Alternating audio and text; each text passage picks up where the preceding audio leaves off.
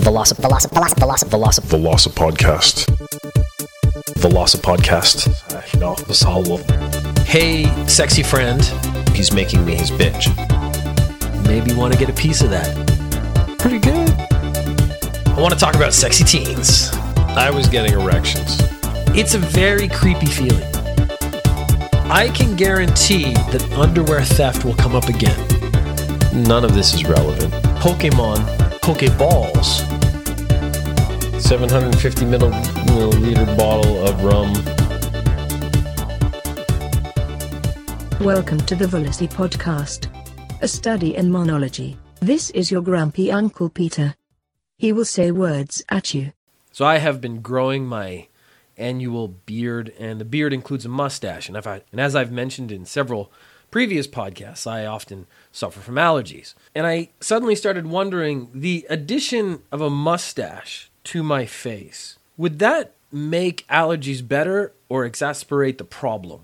Because it could act as a filter. If the hair was long enough or thick enough or maybe something like that, it could catch the allergens before they actually enter my nose and therefore enter my bloodstream, making my allergy symptoms better or at least less severe. But alternatively, the addition of a mustache could catch the allergens and keep them closer to my nose, thus ensuring that the allergens then do go into my nose as I breathe in and actually get into my bloodstream, thus worsening my allergy symptoms. Now, there are going to be people in the world who immediately say, whoa, having a mustache will have no difference as to whether or not your allergy symptoms get better or worse because it's not relevant. But the problem there I have is that what we are doing is creating a new state in addition to my normal face features, thus making a change. And a change must have some sort of result, be it positive or negative. Now, the only problem I have right now is I can't really test it because I don't know when my allergies are going to be better or worse. So if I grow a mustache and my allergies get better, that might be because there are just less allergies in the air around me, or I've vacuumed my room where everything's just cleaner so that I just have less effect, and it has nothing to do with the mustache. And also I could shave and clean at the same time, which would actually be a really normal thing to have happen. I wash and I shave and then I feel, I should clean the house as well. Thus lowering the symptoms, the results of allergies in my life. So I'm trying to figure out a way to test my theory. And one of the things I came up with was shaving half my mustache. But really the problem is your nostrils are linked, because you could, if they were separate, shave one half of your mustache and keep the other half and then see if one side is more affected by allergies than the other. But that's not how your sinuses work. They're all a system, a network in your head. They're all connected. So that's not going to work. So really, I have no solution. But if there is a scientist out there who listens to Velocipodcast, and I know everyone who does listen to this podcast has a scientific bent, has a skeptical mind, is the kind of person who likes to think through problems. If you have some way of testing this or have an idea to test it, please let me know. I am not going to force myself into allergy attacks. I can tell you that right now. I'm not willing to suffer for science in that way, but I am willing to take my natural condition and make small alterations and record the results. So if you come up with an experiment and send it to me, I'm willing to give it a shot. Okay, Quora question. How do I impress a Japanese person? And my first thought is actually the Japanese part of that question is kind of irrelevant. It's how do I impress a person?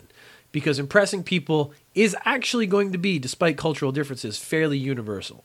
And really, just be a good person and try your best and try to be aware of cultural norms. And I think you're actually going to impress a lot of people. I have lived in multiple countries, and I have found I've gotten consistent compliments in those countries because I have tried to adapt and follow their cultural traditions and be respectful of them.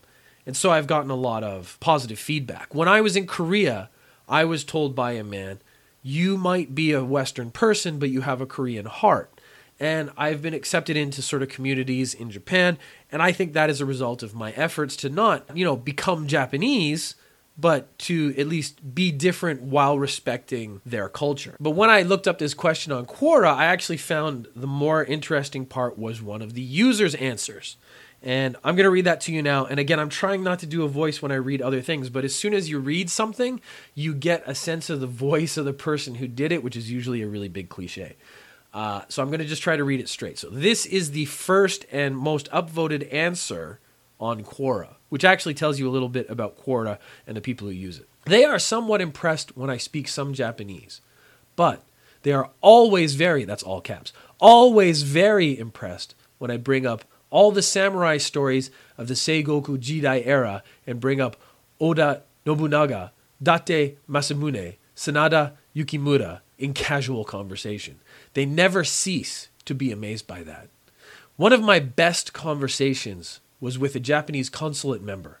I asked him where his hometown was, and he said Fukui, which is XX kilometers south of Kanazawa. He was afraid the vast majority of foreigners wouldn't know of Fukui. I immediately, all caps, said, Shibata Katsuye, Oichi, and the Battle of Shizugatake. And he was flabbergasted, all caps. He was flabbergasted, absolutely impressed. Now, I think that this person might be confused with other people being impressed with him and he being impressed with himself. Because in this, he has already dropped about 5 names of samurai stories that he knows. And he tells Japanese people about these Japanese stories, and he thinks they're incredibly impressed by it. They are probably somewhat impressed that he has knowledge of Japanese history and story. But I don't think he's really caught on to one significant culture point, and is that Japanese people, to be polite, will pretend to be impressed by pretty much everything. And this catches a lot of foreigners when they come to Japan. They don't really get that this is what happens. Because we get a lot of people come to Japan, they start working, they work with Japanese people, and they tell them the most mundane things, and Japanese people are like, "Oh, that's amazing. That's really impressive. Oh, wow, I never knew that." We had a guy who, in his introduction to every new people, would tell those people he was from South Carolina, and would go into great detail as to where South Carolina was in relation to the United States.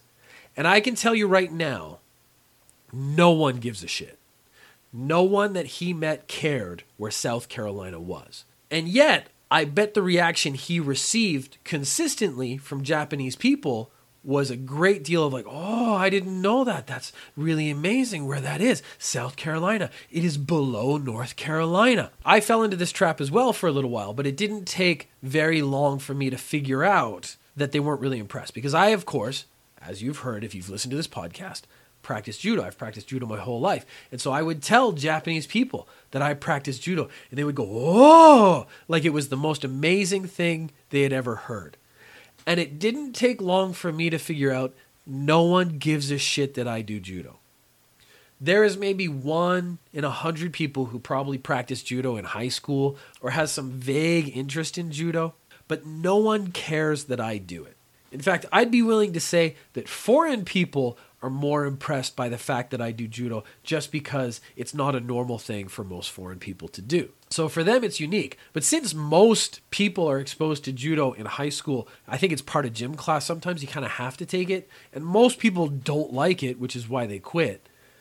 I think taking all those elements and putting them together made me realize that no one cares about me doing judo. So I used to tell them about judo and then talk about details and history and things that I had done. And then I realized after they go, "Oh, that's amazing," I should just move on.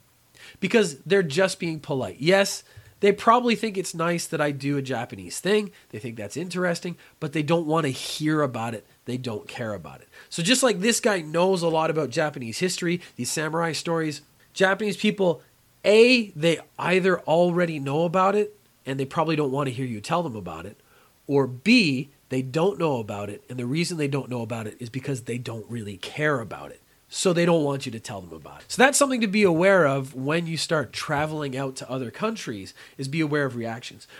The thing that indicated to me the most that Japanese people just react like this on purpose because it's just kind of part of their culture actually came from watching Japanese TV. When they go, and I've talked about this before, a really common TV show would be to go to a place and eat some food. Now, you cannot go to a place and eat some food and not be impressed by the food. That is just not how it works on Japanese TV. Because then there would be no point. If the food wasn't that good, there would be no point in going to that place and eating the food. After they eat anything on TV, they go, oishii, umai, and a bunch of things like that. So oishii just means delicious. Umai means really good.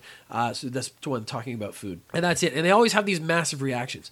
I can tell you the ramen they have in one store, and when they go to another city and have ramen in a different place, the ramen might be better in one of those places, but it's not significantly better to deserve that reaction. So how do you impress Japanese people? Just try to be a really good person. But I think, again, that the Japanese part is irrelevant. It applies to universally. Just try to be a good person wherever you go, and I think people will inherently be impressed.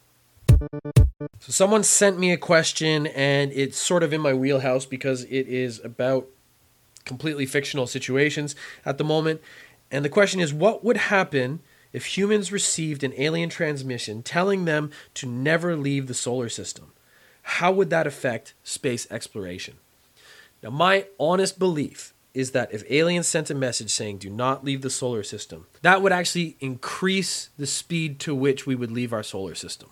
I believe that humans are kind of inherently contrary, and they don't like restrictions, and they don't like being told what to do. Because if you think about any place on Earth that is inaccessible, so the top of Mount Everest, the highest mountain in the world, very difficult to get to, it's a challenge to get there.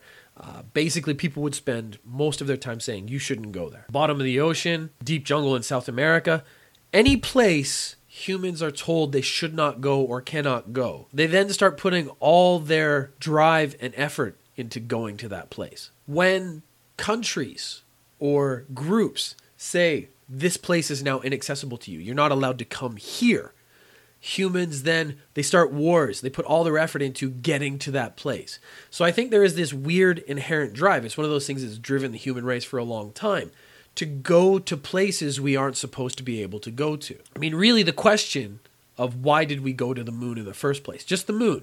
We went there. We knew just from observation there wasn't really anything there. It was a rock floating in space. It's covered in dust. Maybe it would have some resources, but we didn't have the technology to bring those resources back.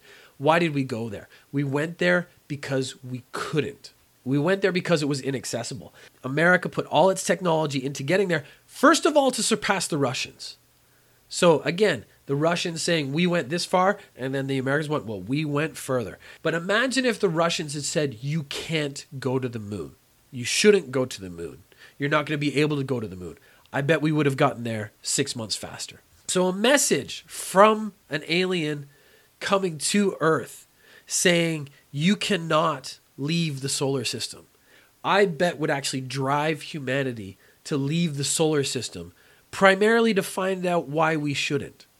So whether it be because, imminent death exists out there, or there's some science fiction anomaly that would ruin us for going out there, who knows? But I think the base curiosity of the human species would make it that we could not resist the urge to go find out what we aren't supposed to see. That curiosity has taken us to this point. It's going to take us either to the future or to our absolute destruction. But it is an inherent drive, and I don't think we can turn it off.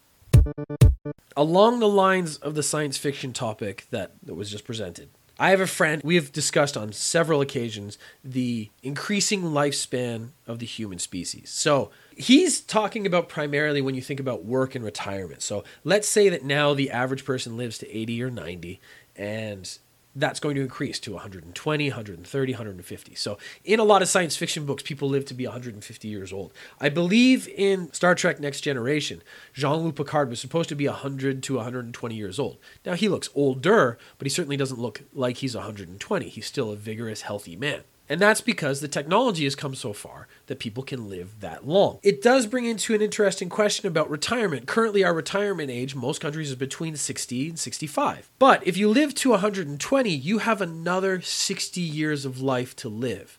And we don't plan our retirement for that. Society's pension systems aren't designed for that. We have not started to plan for an extended life. We plan to work until our 60, and then we retire. And that system was created when our retirement was going to be 10 to 20 years, not 30, 40, 50. So we're going to need twice, 3 times as much money for a secure retirement if we're going to live that long. This brought me to a secondary idea of when marriage was invented. So if you go back, like we've always coupled and had tribes and things, and marriage has been a very long tradition. When the concept of marriage was solidified, the average lifespan of a human being was probably somewhere between 40 and 50. People were getting married in their mid to late teens, living their whole life and then dying at 30 to 40 years old. So your marriage only lasted about 20 to 30 years anyway. As we've extended our lifespan now, our marriages have gotten longer, but no one has revisited that concept. Because when a marriage used to be 20 years, it has now become 40, 50, maybe even 60 years. And so the actual span of the marriage life has tripled. So I'm proposing maybe we shouldn't do till death do us part, because till death do us part was only a 20-year period when marriage was invented. We should be thinking about marriage either in 20 or 30-year segments. So you get married, and you get married for the next 20 to 30 years, and then the marriage ends. And if you want, you can get remarried to the same person. If you're still in love, you're still happy, you get married again, that's fine. But because a marriage that lasts 30 to 40 years would be very successful. If you think about marriages now, it's like a 50% divorce rate in a lot of different countries. Those marriages, those divorces tend to only last a few years anyway. So there's no reason to lock people in to a 50, 60, 70. And again, with these extended lifespans, 60, 70, 80 years of marriage, when we know that people change over time. I had a girlfriend in university. We started dating, I think I was 19 and she was 18. And we dated for a really long time. I think we broke up when I was about 25, 26. But that is because the difference between a 19-year-old and a 25-year-old is significant. And the difference between a 25-year-old and a 50-year-old is also significant. You're actually talking about two different individual human beings if you take them and separate them from the time frame. So marriage needs a set time limit or a span for a successful marriage. So let's just take it at 30 years. At the end of the 30-year period, part of that contract of the marriage would be splitting the assets equally. Because your marriage has come to a natural end, there shouldn't be a great deal of animosity, even if you don't want to renew that contract. So that would be a prenuptial agreement of some sort, that you get X amount of assets, I get X amount of assets, and we go our own ways. Maybe, again, I want to propose to you again, or you want to propose to me, and we get married again, and we try it again for another 30 years. But it would actually make a lot of sense that after 30 years, you find a new partner who would make you happy in a new and different way, because you have a new stage in your life. And I'm thinking about these people who are 100 years old, who, if they hit that lifespan of 150,